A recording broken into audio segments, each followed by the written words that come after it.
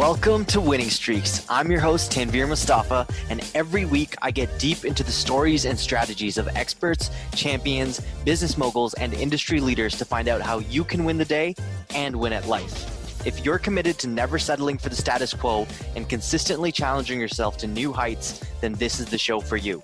In return, I commit to bringing you insightful, practical, and no BS conversations that will help you create your next big win. Today, I'm really going to talk about the big shift that I made to go from sales rep to trusted advisor and how that completely transformed the way I sold. And it started with me, burning myself out and, ending up in the ER to becoming number one at Salesforce out of over 200 reps in the healthcare and life sciences space and closing $3.6 million in closed revenue. And so there's the old way and there's the new way. This is a history of the old way. So on the left side here, you'll see, this is back when I was in SDR and joined Salesforce. Really what I was doing there was gunning, right? Hustling, using grit, using willpower to try and make my way to my number. So you'll see on that desk, pre-workout, a cup of coffee, a can of Coke Zero, some random snacks, God knows what else, but taking whatever it was that I could to try to keep my energy up, my enthusiasm up, pick up the phones, get people to take meetings and force results as much as I possibly could. What that ended up in doing is just like causing me to end up in the hospital. So I remember it pretty clearly. It was a day where we had a spiff going on whoever made the most calls or most call connects was going to get some great prize at the end of the day. So I was approaching 200 calls on this particular day.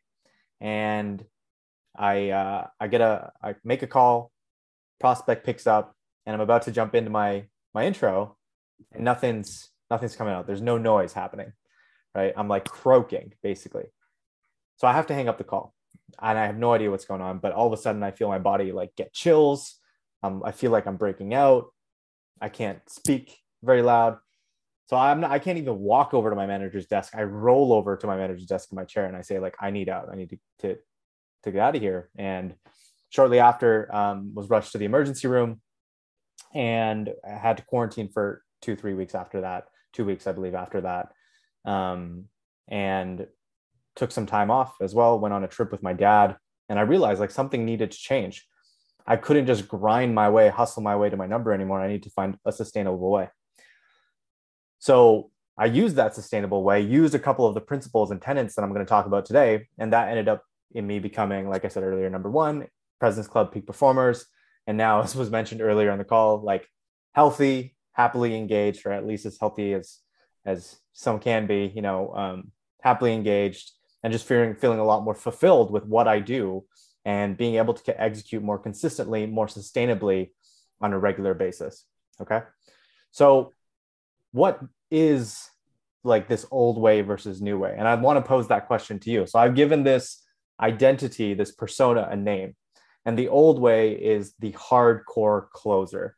Now, can anyone tell me what are the traits of potentially a hardcore closer? What does this person, sound like? How are they like in their sales process? I'd love to hear some examples. Fast talker. Yep. Someone that doesn't have the thoughts well articulated or well put together, kind of like rambling or scrambling and all over the place. Yeah. Kind of like an infomercial, right? What else? Maybe it doesn't take no for an answer. Oh, go ahead. Super transactional, not strategic, just thinking about like product and a service and dollars, not as much about real pain points, strategic initiatives. Yep. Transactional, not strategic, thinking about themselves, right? Brandon, what were you saying? I was just saying maybe it doesn't take no for an answer. So not as just someone that even if someone says no or just will find any way to at least get the meeting or do something out of the norm. Yep. To get something done. Yep. Do whatever they need to do to close the sale, right? I'm curious for all of you, is there anybody in particular that you think about when you think of this persona, the hardcore closer, whether it's a a movie character, a particular sales role, like anyone that comes to mind. Wolf of Wall Street. Who said that? Nailed it, right? I think of this guy, right? Do not take no for an answer, right? This is the hardcore closer, right? He's not going to take no for an answer. Does whatever he needs to do, says whatever he needs to say to get the deal closed, closing that deal at all costs, using aggressive tactics, making exaggerated claims about the product or service, right? They're a innovative new startup out of the Midwest, but meanwhile, they're this little, mom and son shop trying to make these mini satellites that have no utility whatsoever, right? Exaggerated claims, little emphasis on building long-term relationships with customers. They just want to make the sale and they want to leave, right? And they focus on hitting sales targets and meeting quotas rather than understanding the customer's needs. Okay, this is the old way, right? A lot of people mentioning Grant Cardone in the chat, right? Glenn Ross, Alec Baldwin in that movie. Put that coffee down. Who wants to win a set of steak knives? Jane, you mentioned burning the candle at both ends, right? Doing whatever it takes to close the sale. This is a hardcore closer. And 10, 20 years ago, this may have worked, right? And in some capacity, it still works today. But in the B2B space, in the B2B tech space where you all are selling, this does not work anymore. You can give them a really shiny 50% discount. And if they don't have the need, if they don't have a problem, they're just not going to pay for it. I've been asked point blank, I've been told point blank, I don't really care about your discount. I don't care that it's your month end, your quarter end. Like, I'm not ready to buy, so I'm not going to buy. And that's totally fair. Okay. So what is the new way instead? This is a persona that we call the trusted advisor, something that we talked a lot about at Salesforce, but there was a big difference between the people who just said it and the people who executed it. Okay. And when I think about the trusted advisor, it might surprise some of you to know that I think about Michael Scott. Okay. And I don't know how many of you watch The Office, but there's a scene that demonstrates this really well. So can you also still see my screen and can you hear the audio? Just give me a thumbs up. See your screen, not sure about the audio. Okay. Yeah, they're playing it. Try this. How's that? Going over the needs of the county. Right. Okay. Well, Lackawanna County has not been immune to the slow economic growth over the past 5 years. So for us, the name of the game is budget reduction. Awesome Blossom. What? I think we should share an Awesome Blossom. What do you say? They are awesome. You want to, Christian? Awesome? Sure. Okay, it's done. Actually, Megan, may we have an Awesome Blossom, please? Extra awesome. Now it is done. I love it. We would probably be upset with ourselves if we went this whole night without talking business. So Dunder Mifflin can provide a level of personal service to the county that the warehouse chains just can't match. Well, we are out to save money. What's the bottom line? That's why I wanted a signal between us, so I wouldn't have to just shout nonsense words. That's her fault. Did somebody say baby back ribs?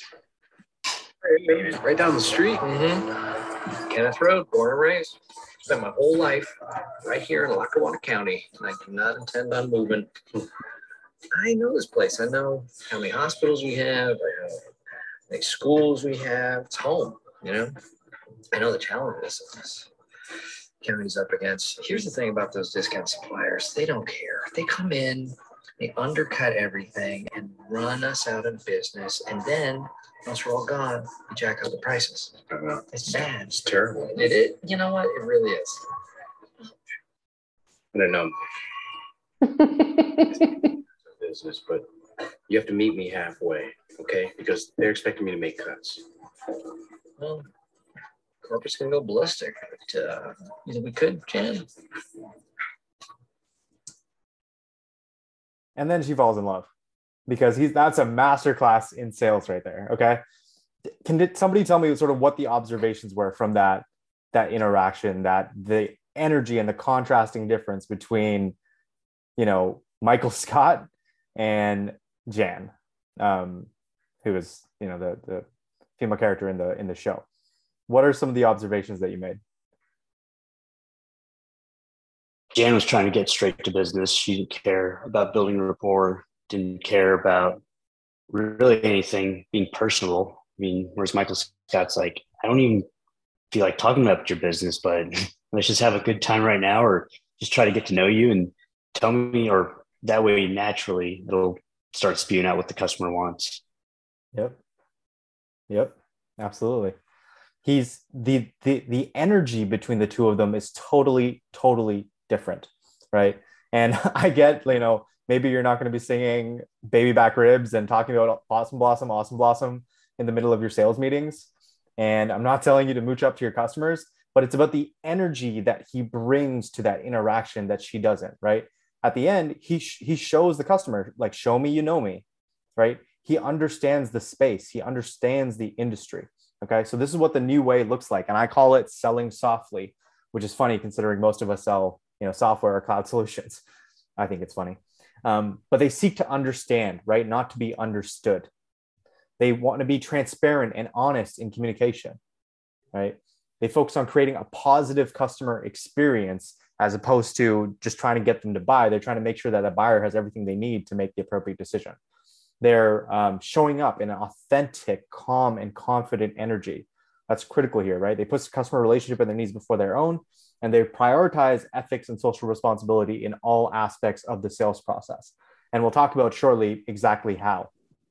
So there are really 5 tenets of selling softly, okay? And when I made these pivots, when I made these changes, that's when raving reviews started coming in from my customers, to my manager, to my VPs. That's when more deals started coming, more meetings started coming, more cold calls converting. And it is around these core beliefs or these core tenets, because we can teach you all the frameworks, we can teach you all the strategies, the tactics, right, the scripts. But if you don't show up with the right, again, energy and presence, it's all for naught. Okay. And we'll talk about specifically what those things are. So number 1 is belief, and specifically belief in your product, belief in your solution, belief in your process, and belief in yourself. And you might think, well, okay, it's easy to say this. How do I actually execute on the above? Well, belief in your product and belief in your solution, you can do this just by going through your company's case studies, going through testimonials from customers, asking feedback from your customers, right?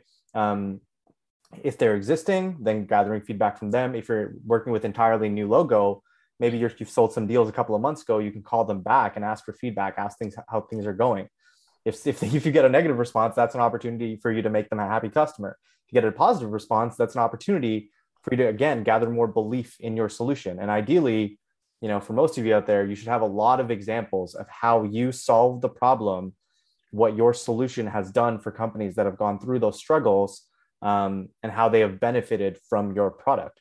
So by going through a number of case studies, testimonials, examples, that will build a sense of conviction within you, right? Where when you show up in the calls, you have genuine belief that the solution can do what it says, what you say it can do. And I don't know how to explain it, but this is stuff that the customer can feel, right? This is energy that they can sense, that they can feel from your tone, from the questions you ask, from your presence, from how you enter the call to how you exit the call. This stuff matters, okay? So that's how you develop belief in your product and belief in your solution. Belief in your process is actually having a plan.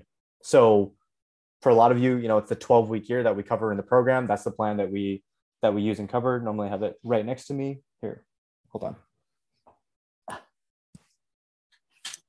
So having my 12-week year ready at all times, like now I can believe in my process because I know, all right, these are the key critical things that I need to get done to move the needle forward in my business. Right? So maybe it's not the 12-week year, but you have some sort of plan, some sort of understanding of what you need to do on a week-to-week basis. And when you have that, you can have much more belief in it. But if you don't have anything, if you're unorganized and all over the place, then how are you supposed to believe in your process? Because there is no process, right? And then the last piece is belief in yourself. This one's helped me not just from how I show up to my customers standpoint, but also interviews, like job interviews, career movement, career promotions, opportunities, I had the opportunity to lead an internal enablement podcast at Salesforce while being an account executive that went out to thousands and thousands of AEs. And that's because I did something where anytime that I got a positive feedback from a customer, positive feedback from my manager, internal and external stakeholders, I filed it away in something that I called the me folder. And you'll see some excerpts from that me folder today. But all of you, if you don't have it right now, I would create a me folder. This is something that my SDR manager told me early in my career. And I would gather examples of times where you've really performed well, you've gone above and beyond. And when you build a long resume of that, you can show up to interviews just being like, hey, look at this, or like leave it for them to read at the end, and, you know, blows their socks off because there's so much positive reviews around you. Okay. So that's tenant number one. Tenant number two, once you have the belief, now you need to establish credibility. So this is one of the excerpts from my me folder of a VP of Patient Services and Operations emailing my manager saying that Tanveer is by far the most prepared sales rep I've worked with from your company before, and one of the most knowledgeable pharma guys I've met who doesn't actually work in our industry. He's been great in identifying our needs, finding partners, and then preparing presentations that provide a strong overview of his thought and proposal process. So I've never worked in pharma. I've never been a pharma sales rep. I've never, been on that side of the industry, but I sold to the healthcare and life sciences vertical, and pharma just happened to be, one of the sub verticals. Okay. So how did I do this? How did I show up as one of the most knowledgeable pharma guys without ever being a pharma rep? Well, one is preparing like a pilot. Pilots, when they get ready to take off, they have a long checklist of things that they need to go through. And your checklist looks like, do I know the potential problems that this persona might be going through? Do I understand the economic headwinds, tailwinds within their industry? Okay. Do I understand their company and what it does? All right. And then how does my solution fit into their industry, into their scenario, into the potential problems that they may be facing? So these are questions that you should have the answers to before you join a call, especially with an executive, so that when the topic comes up to whether they have questions or whether you want to lead the dance, you can show instantly that you have credibility. One of the things that jumping into executive calls that I see people sort of mess up time and time again is walking into calls with an SVP, a decision maker, and saying, tell me about the challenges that you're going through. That's pretty generic, right? Immediately, that's sort of, you lose a little bit of credibility there, because as for them, if you're truly a trusted advisor, you should come in with some insight. Hey, based on this that I read, or this that I saw in your 10K report, or your industry, I know that problem A, B, and C are problems that you might be going through. Which one of those resonates the most? Or am I completely off the mark? Is there something else that I'm missing? Right? And then let them talk. So that's prepare like a pilot. Number two is question like a detective. Hardcore closers, they have a strict script, right, that they're going through. And it's like, just use that script over and over and over again. Stick to the script. But what that does is at some point you end up sounding robotic. But more than that, it doesn't allow the prospect to communicate their needs effectively and how they would communicate them. Questioning like a detective, what they do is they're always digging deeper, right? They're listening actively. They're trying to connect the dots, find the clues within the responses, and then at the end, put it all together to come up with a solution or solve the crime, which is what you're trying to do. If you've got a back-to-back line by line script, it's not as effective or as empathetic, frankly, as listening to what they're saying and then thinking about what strings to pull on, whether that's to dive further into pain, understand the implications of that pain, highlight what the potential gain might look like, et cetera, et cetera. Okay. Presenting like a professor. So I did this, by getting people engaged, asking questions, trying to be educational and entertaining if possible, although not all of us had the privilege of having professors like that all the time. So an example of this is that before or during a business case proposal, I always was very conservative with my estimates. So if our industry benchmark was 20%, I didn't use 20%, I would use 5%. And then I would ask the prospect before I showed them that slide, hey, like if we were to solve this problem, how much would that reduce your patient attrition by? Oh, you know what? It would probably reduce our patient attrition by 10%. Wow, that's awesome to hear. Well, guess what? Like we didn't even use 10%. We used 5%, and take a look at what that looks like. So in their head, they're like, wow, okay, this is, even in the worst case scenario, this is a really valuable solution to us. And then lastly, closing like a consultant, right?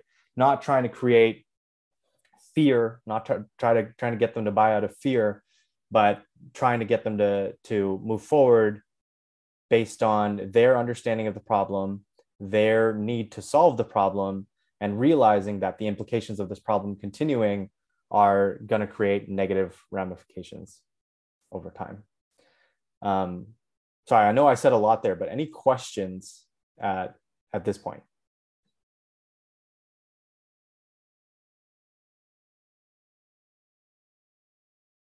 Okay, cool. That's Tanvir, this is awesome stuff, man. Thank you so much. The way you're explaining it is great. I feel like you got to write a blog for each of these. Like, because you asked some questions when you said prepare like a pilot.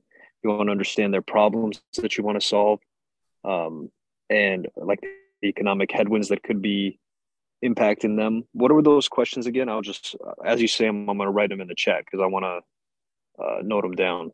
Oh, I appreciate it, Dan. So, the first one is, do you understand the potential problems that persona is going through? So it's a VP of sales. Do I know what are the top 3 issues that this person struggles with as it relates to our solution? Right. Number 2 is, do I understand how the wind flows, the economic headwinds, tailwinds within their industry at that particular time? So for example, right now in the, let's call it sales training, sales coaching space, what a lot of people are finding is obviously they're behind their number, and the methods of the past are no longer working. Consistent follow-up, opportunities coming inbound, the pipeline's not as full anymore. So outbound prospecting has been a huge key focus for a lot of these VPs of sales, but their sales managers don't have enough time to coach their reps on how to do so, or maybe they just don't have the up-to-date background on how to do it. That's question number 2. Question number 3 is, do I understand their company and what they do? And then do I understand how our solution could potentially fit into that big picture once I have the answers to those questions? How long would you spend, Tanvir, on, I know this is probably a big lead, you're going to want to put a lot of time and energy into it, but on average, how long would you spend getting ready for a call with those questions, with your research, etc.? Not super long. Like the persona is something that I should know consistently. So like if you're new to a role, like understand these things up front, the persona and the industry. It's just the company that I really need to look into, which maybe takes me 15 minutes, depending on how deep I want to dig. With this particular pharma company, I did about 20 solid minutes of research where I saw their promotional video, what they're talking about it in it. They highlighted their priorities. So I was able to speak to those. So when you understand these things, right, it shows off like in your calls. They have a question, you're prepared. And you're not the expert. You're probably not as smart from, let's say, a pharma perspective, Shane, or financial services. Like you're not in their shoes. So maybe you don't understand the company as much as they do, right? They probably know their company better than you do, but you understand how you solve the problem they face better than they do. That's what makes you a consultant. Yeah.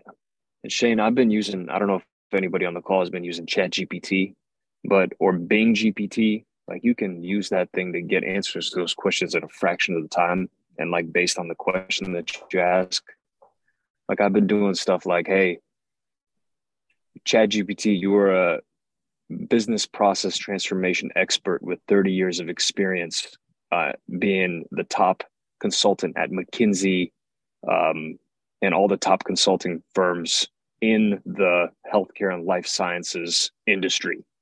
I need your advice on approaching this particular prospect, a CIO at this company. I need to understand these questions, copy paste what Tanvir said. And like you can have a super quality answer within 2 minutes.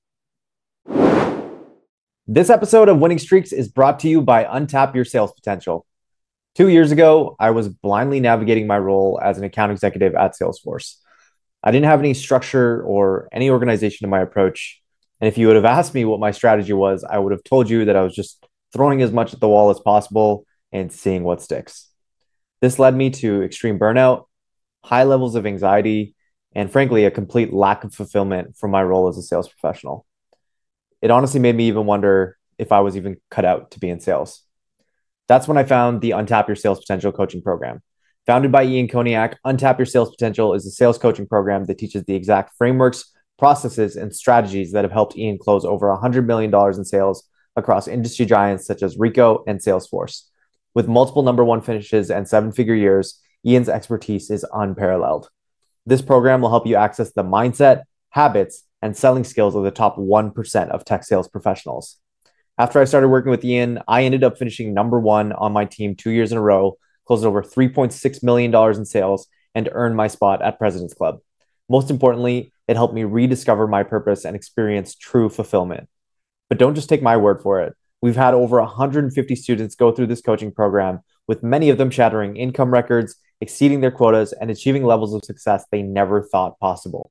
So if you're ready to level up and untap your sales potential, visit untapyoursalespotential.com and book a free strategy call with me, where we'll talk through where you're struggling, where you'd like to improve, and how we can help. Again, that's untapyoursalespotential.com to book your free strategy call today. Now let's get back to the show. ChatGPT is absolutely cutting down drastically the amount of time you need to prepare for a call. It's really insane. So definitely would leverage that as much as possible. So that covers tenet number 2. Tenet number 3 is energy. Okay. And this is arguably the most important and valuable one. And when I made this shift, it really changed the way that my prospects responded to me and the feedback that I would get after sales cycles. So I'm looking through, Barry, actually, I'm going to call on you. I'm going to pick, call on you a little bit here because, you and I recently had a sales interaction, let's call it. And I'd love to hear your thoughts, both positive and negative, on how you felt about the energy on our call together. I would say, it was one of those things where you can tell when you feel like you can connect with someone. And I got that feeling with you when you asked me about what I wanted to get out of it. So it wasn't like a sales pitch, but it was, your style is very calm and inquisitive. And to me, that I felt the connection where I was comfortable at the end of our call to make a commitment to sign up for the class. If I didn't feel that, I wasn't sure, I don't know if I would have done it. The reason I was thinking about joining for a long time, but Ian, I emailed him once that I only meet with people who are looking for whole groups, not just individuals. So when I saw that he hired you, I'm like, okay, now if I can talk to someone and I feel good about the conversation, then I'll sign up for this because it's not cheap. So that's how I would describe it, Danvir. It was good conversation. You were calm yet confident and very inquisitive about what I was looking to get out of it. Oh, I appreciate that. Wow, I'm blushing a little bit. No, thank you, Barry. And I don't say that to toot my own horn, but this has genuinely been a shift that I've made when I was at Salesforce and now at Ian Koniak Sales Coaching. And it really starts with no attachment. This is going to sound like a crazy concept, but when you can go into a call without attachment to the sale, to the next step, and towards you getting what you need out of the call, when you can really detach from that, we talk about detaching from the outcome all the time, but when you can detach from that, it changes the way that you show up in it. Okay. This has happened a couple of times in my recent, conversations and it used to happen to me all the time so I also have a fitness coach and I have a brand coach. Right. And I remember getting off the calls and being like, man, that's not a very good salesperson. Like they didn't push for the close. They didn't try to establish next steps, like so on and so forth. I ended up buying both of those programs. And the reason why was because of how they handled it with this calm, detached approach of, I want to answer your questions with clarity. If it makes sense to set up a next step, let's set up a next step. If not, no worries, all good, on to the next, right? So no attachment, having no expectations, but serving your customer to the best of your ability. No demands and no ego when you show up.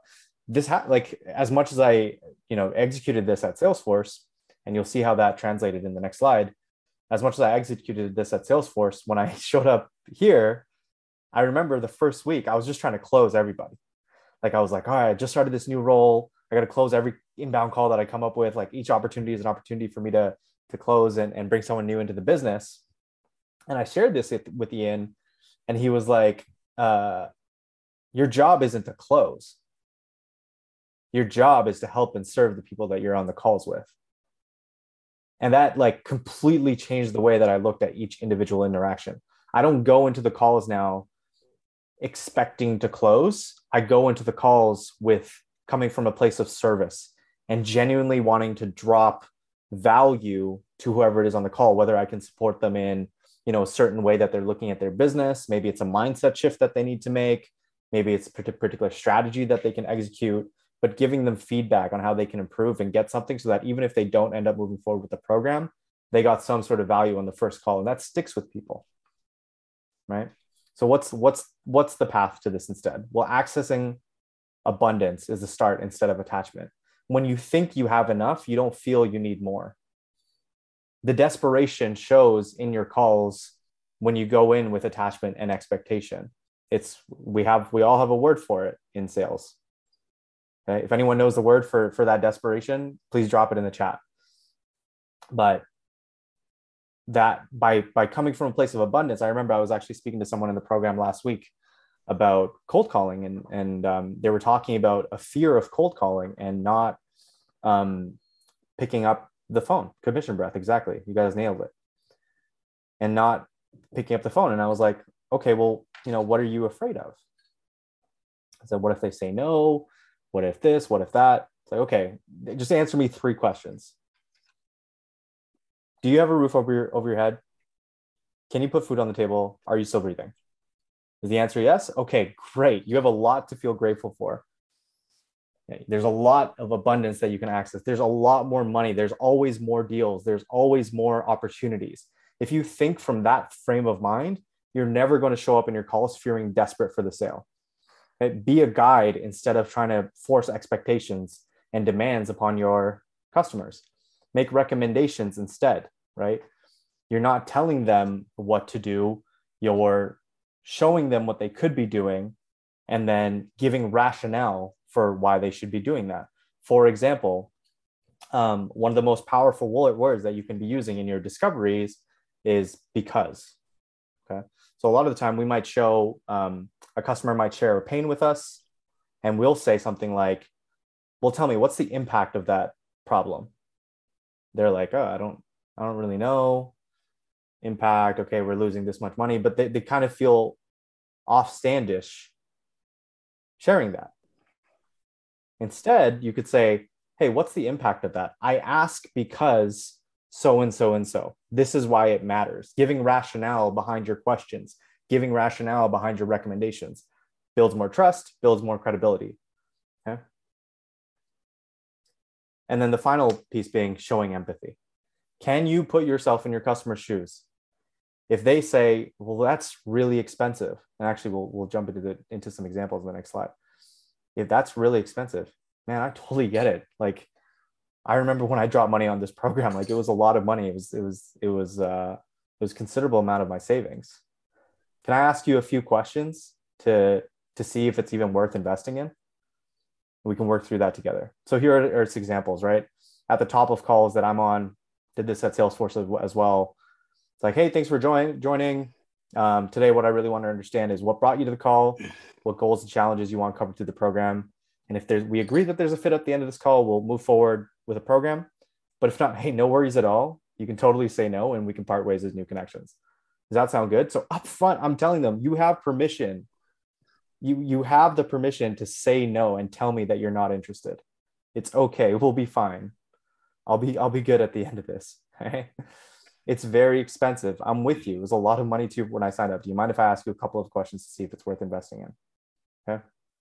When I get to the end of my calls, or when a customer has finished like sharing their heart out to you, before you move forward to the next thing, as you know, a hardcore closer might be doing, they're always trying to just get to the next step, the next line in their script. Talk, like, cover everything that they've just said, clarify, did I get this right? Is it accurate? And then ask for permission to share. Do you want me to share more about the program? Okay. Actually, I'll talk about how I did this with pricing later, but asking for, this is why we have permission-based openers, right? When you're asking for permission to ask more questions or dive deeper, it puts the customer in control. It makes them the hero of their own story. And then I need to think about it, right? Common objection that we all get. Makes sense. Like, I'd be super worried if you didn't have to think about it. There's a lot that goes into a decision like this, and investing money of this size into a program. But while we're here, you know, I'm your source of information. I can help you work through and think through whatever it is that you might be unsure about. I find that talking about these things out loud often helps. I'm an open book. What's on your mind? Okay. So notice the energy behind this. It's calm, it's confident, it's collected. It's not attached. There's nothing here that's forcing them to make a decision or forcing them to buy. This energy really, really matters. So again, I'll open it up for questions real quick, but anything around this in particular?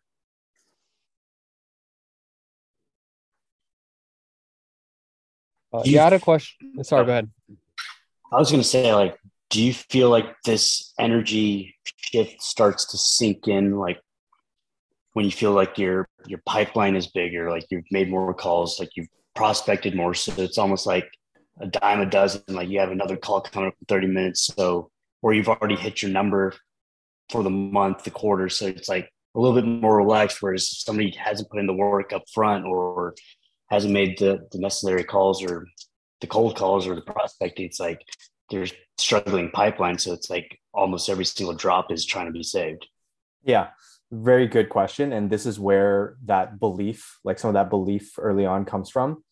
If I'm executing my process on a regular basis, right? If I know the things that I need to do and I'm getting them done, the chances of me showing up with a more positive energy are better. And then on top of that, when I have a full pipeline, the chances of me, or when I'm consistently prospecting and generating more meetings, the chances of me being desperate for the next meeting to close are far less, right? So a full pipeline solves all sales problems.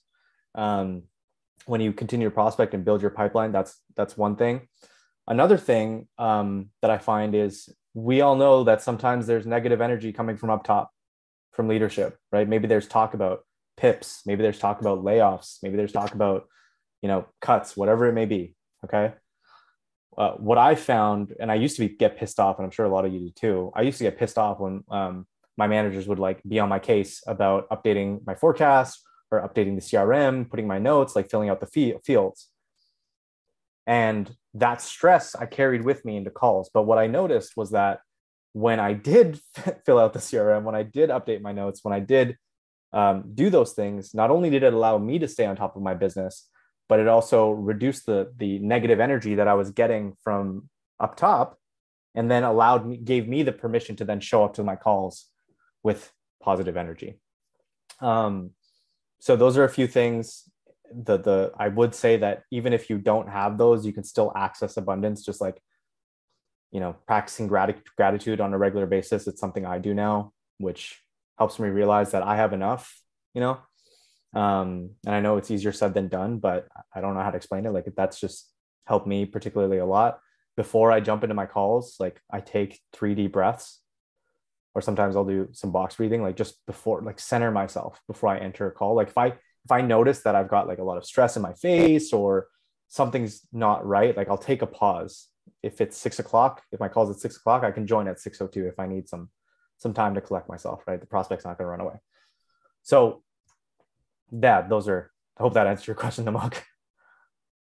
No, I was just kind of like making a statement that it seems like the energy starts to flow when other areas of your business are starting to be filled, like filling in more prospects, more meetings, you're making more calls, you're updating your pipeline, your forecast before your managers even ask you. So that's where I feel like having that discipline kind of goes a long way. It definitely does. And that discipline would be things that, whether it's the 12-week year you use or some other plan or process, like when you know the things that you have to execute on, like I know that I got to update my tracking sheet. I know that I got to, follow up with these specific people, and it's less clutter in your head too. So the less stress you have, the better energy that you show up with, right? So these are some examples. And then one of the ways that sort of translates with energy, belief, etc., is in how transparent you are with your prospects. Oops, skipped a slide. So transparency, this is what that looks like. And so one of my favorite testimonials I've ever received from a customer. And okay, let's start here. So from the first minute I was introduced to him, I felt comfortable with his demeanor. I've been in sales for my entire career, and I'm one of the best. Little humble brag from the customer right there. If Tanvir had used sales tactics with me, our relationship would have ended quickly. But in our second call, he won my trust completely, and he hasn't given me any reason to question what he says. This is my favorite part. I'm a cheap man. I hate spending money. I will do anything to save a buck. Instead of my normal behaviors, though, I committed to a $100,000 contract based almost entirely on that second phone call with Tanvir. The other employees were all very good at it, and so on and so forth. Okay, so let's break this down and where this came from. Transparency, honesty, integrity. Sometimes salespeople think by hiding details, by closing things off, it gives them an advantage in the sales cycle, puts you at a massive disadvantage. Because again, like I said, the customers can feel this, right? They don't want to work with somebody who's dishonest, untrustworthy, so on and so forth. So in this particular sales cycle, it was actually the third or fourth call that we had, but we had our introductory call where I understood their pains and problems, did a deep dive discovery where we understood more about the business, the technical aspects, the issues that they were going through on that level. And then we had done a demonstration. So he'd seen the value. He'd even seen some, upfront pricing. And at the end of the day, look, guys, we have monthly quotas, we have quarterly quotas, but how do we balance urgency with the customer needs and their timeline? Okay. And I do this with honesty and, using the trust that I've cultivated throughout the sales cycle. So on this particular call, I just called him up on his cell and I was like, hey, look, it sounds like we agree that you have this problem. Sounds like we agree that it's a problem that needs to be solved and that it's a problem that needs to be solved soon, Mr. Customer. Look, I'm a salesperson. I operate on a monthly quota. I've done this, and this for you. It would mean a lot to me. It'd be a huge personal favor to me if we could get it done this month. And what I can do for you is I can put together this package and this discount. But you and I both know that I can give you this discount next month too. So I'm asking more so as a personal favor. Hey, if this makes sense to do, let's do this. If not, no worries. It can wait till next month and we can see, what other gaps we need to cover before you're ready to make a decision. And that was the call that won him over. And this is the case with a lot of my customers where I'm just open with them. Like I'm telling them I have skin in the game. I'm telling them that I will get a commission from this sale, right? I have something to benefit. And when you're upfront, open and honest with that, it's like, wow, like I've never experienced that before from the customer side, right? And when you commit to serving them first and solving their problem and showing that you can provide a solution, when you say that, hey, it would be a personal favor or it would help you a lot, they're like, yeah, you've helped me out so much. I'd love to help you out too. Right? But you only do this after you've established value initially. So what are some of the ways that I do this? Well, one, price transparency, right? So gatekeeping pricing, anytime you do that, immediately frames you as dishonest and trustworthy if you're like holding back considerably. Now, there are scenarios at Salesforce, especially where someone would want to know pricing and I just couldn't give it to them. Solely because of the fact that I needed to know a couple of things first. Size of your company, what kind of, integrations do you need, et cetera. So like some other questions and details to understand which particular SKU that they would require, right? Which particular level of product, which sort of level of offer that they would need. So once you have that, be like, hey, I definitely want to share pricing with you. Let me ask you a couple of questions and we'll figure out which tier where it makes the most sense. Okay. And if they don't ask about pricing, I would even go so far as bringing up pricing before they ask for it. So you understand their needs, you go through their pain, you understand the implications. hey, like, hey, would you want me to jump into what pricing looks like? I know that I don't like getting surprises. I wouldn't want you to be surprised either. They're like, wow, yes, please share pricing with us. Awesome. Okay, it's $150 per user per month. And then when it comes to discounting, right, then some people might say, oh, that price is way too much. Like if you share price, then you're going to scare off customers. So what I would often do in the first, second initial calls, especially if I was with a decision maker or someone or a champion, it was, yeah, that's our list price. Is probably what you'd find on the website, but these are our discount levers, right? We use 3 levers: timing, quantity of users, and product mix. So they know upfront when we get to the negotiation stage or we get later in the sales cycle, they know exactly which levers are pulled to get them some pricing flexibility. There's no question. There's no like, oh, they're just using sleazy sales tactics, like running 20% off, 30% off, 40% off to get us to buy. Then now they know what variables I'm using to come up with that number. And I encourage you all to be more calculative with how you discount. So that's price transparency. Urgency transparency, right? You're not inventing urgency, you're uncovering it. So you're not telling a customer that they have to buy by this point. First, you want to make sure, again, that you agree that there's a problem, that they want to solve the problem, they want to solve it soon. Okay, once you have that, like there's nothing wrong with discounts, monthly or quarterly or whatever. It just has to make sense, and you have to have acknowledgement around those first 3 things. And then you can talk about, okay, how do we make this a deal for you so we can ensure that you action upon it. Be open about your upside. Like I said, like I'm transparent about the fact that I'm a salesperson, that I make money. This is my living. Leverage the relationship you've built, whether you've done on-sites, you've done a lot of things for them, you've built a rapport, you've gone through extensive discovery, you've involved stakeholders, you've brought in an executive, whatever it may be. Like these are all the things that you've done, and don't be afraid to list those out and pull that record up in order to leverage the relationship. 4th, so solution transparency, share strengths and weaknesses about your solution. I'd often tell people like, hey, we're good at this, but by the way, Salesforce, like we're not out of the box. We have implementation and that does cost extra, which sometimes is not the most favorable thing for organizations, but let's talk about your goals and see if it aligns. Okay, so I'd be upfront about that. It could take, it's not like an overnight implementation. This is going to take you 3 to 6 months potentially to get into the business, 8 months, sometimes longer, depending on the size of the business, right? And being upfront and honest about that is something that they don't experience from other vendors, not all the time. Respect and acknowledge the competition. HubSpot is a great solution. It's awesome if you're like looking to stay steady and build your business steadily over time. Where we find that customers come to Salesforce is, they have a lot more integrations. They need to connect to a bunch of systems and don't want a swivel chair effect between platforms. That's why people generally pivot to Salesforce at that stage in their business. So I'm acknowledging, I know HubSpot's a great solution. I know Zendesk is a great solution. Think about your competitors and don't try and beat them or don't crap on them, right? Respect them, acknowledge them, and then show why people go with you. Okay. And then the last piece is outcome transparency. So common drawbacks and hurdles, like I said, implementation for Salesforce, maybe sometimes a longer evaluation cycle. I'll say like Salesforce is an expensive solution compared to the rest of the market, but these are the reasons why people tend to go with us. And one of the ways that you can do this is by using the word but. Okay. So yeah, you're right. Like it's an expensive solution. We've got a long implementation time, requires, some stakeholder engagement from your end and some involvement from some parties on your side. But there's like, when companies use Salesforce, their swivel chair effect is reduced drastically. Their experience results like X, Y, and Z. They've got everything integrated and it's less of a headache when they're trying to manage their business at night and they can see everything in one single pane of glass on a dashboard.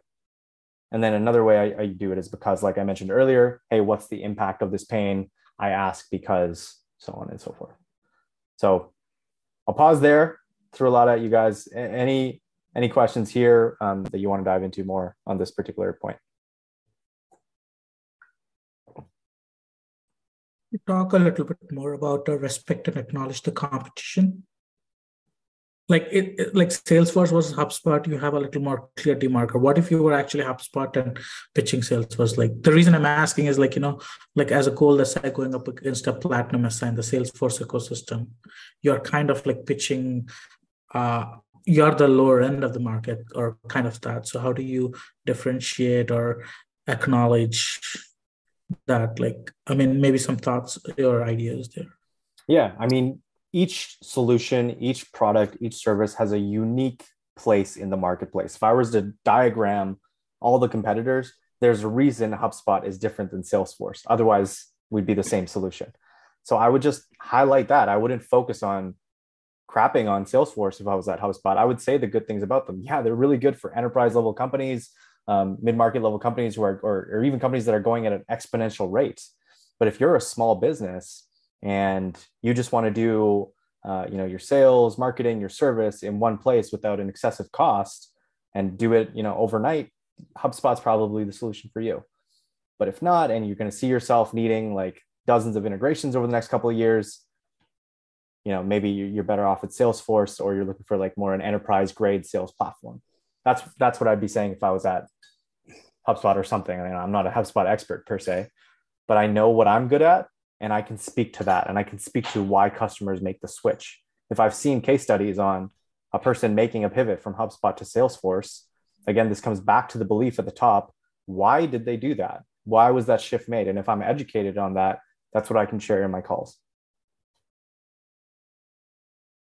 Thanks for that. No problem, Javid. It's Tanvir. Yep.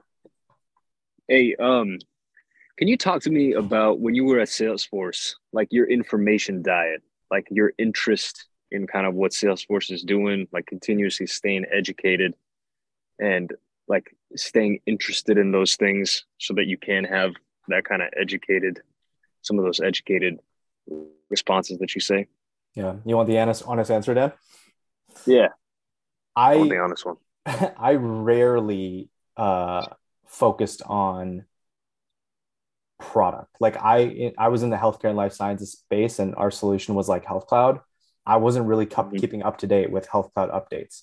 What I was keeping up to date with was how we solve the problem.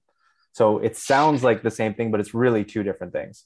So there's the actual product, the features, the tools, the upgrades, the new releases, right, of the products that we have. And then there's what's another case study that we've done?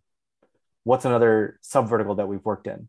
Another way that we've approached the problem. Like those are the things that I kept up to date on, so that when I had a customer going through the same scenario, I could lean on this information that I know from a previous case study, report, perspective that I could use in those calls. And then, respectfully, I would, my sales engineer, my solutions engineer would then help me with the product specific aspects of where we fit into that.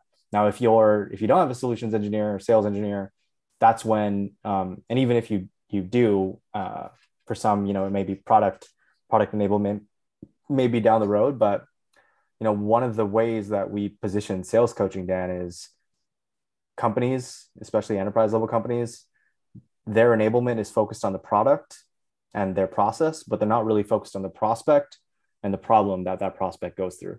And those last two things are what I'm focused on, not as much the first two things. Yep.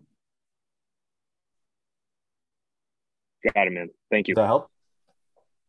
Yeah.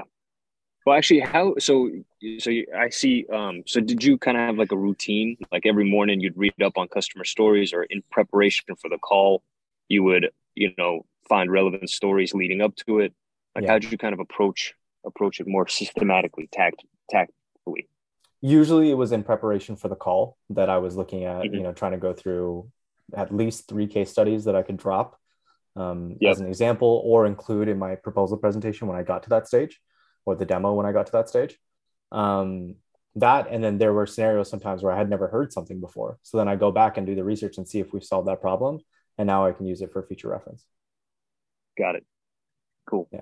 Thanks, man. But when I first started, like I did delve deep into customer case studies, because when you're just starting at a company, like you're trying to figure out what you do and how you actually help people. And that's one of the ways that I'd recommend figuring that out.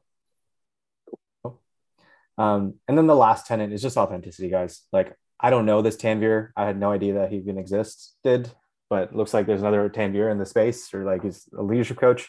He says authenticity isn't about being the real me, but being true to our purpose and values that drive us. Don't feel afraid to be yourself, right? Be yourselves in conversations and make sure that your values shine. I know that, there's a strong, let's call it drinking culture in sales, or there used to be. Like when we're talking about Glengarry, Glen Ross, Wolf of Wall Street, etc. I always felt this pressure of like needing to drink when I went out to on-sites or met with customers. But then I realized, like, you know what, this doesn't fully align with my values right now, or it's not really how I see myself doing business. So I just didn't. And I thrive in more one-on-one conversations, like lunches, one-on-one dinners, etc. And I focused on those, right, where I could have these deep, meaningful conversations and relationships. So however that translates into your sales process, maybe like, people are trying to force video, like a lot of video prospecting. And if that's just not you, then you don't have to do it. Like, use audio instead. Get really good at cold email instead. Get really good at cold calling instead. You don't have to do anything and everything. Do the things that resonate the most with you and that you can, use your values to exercise.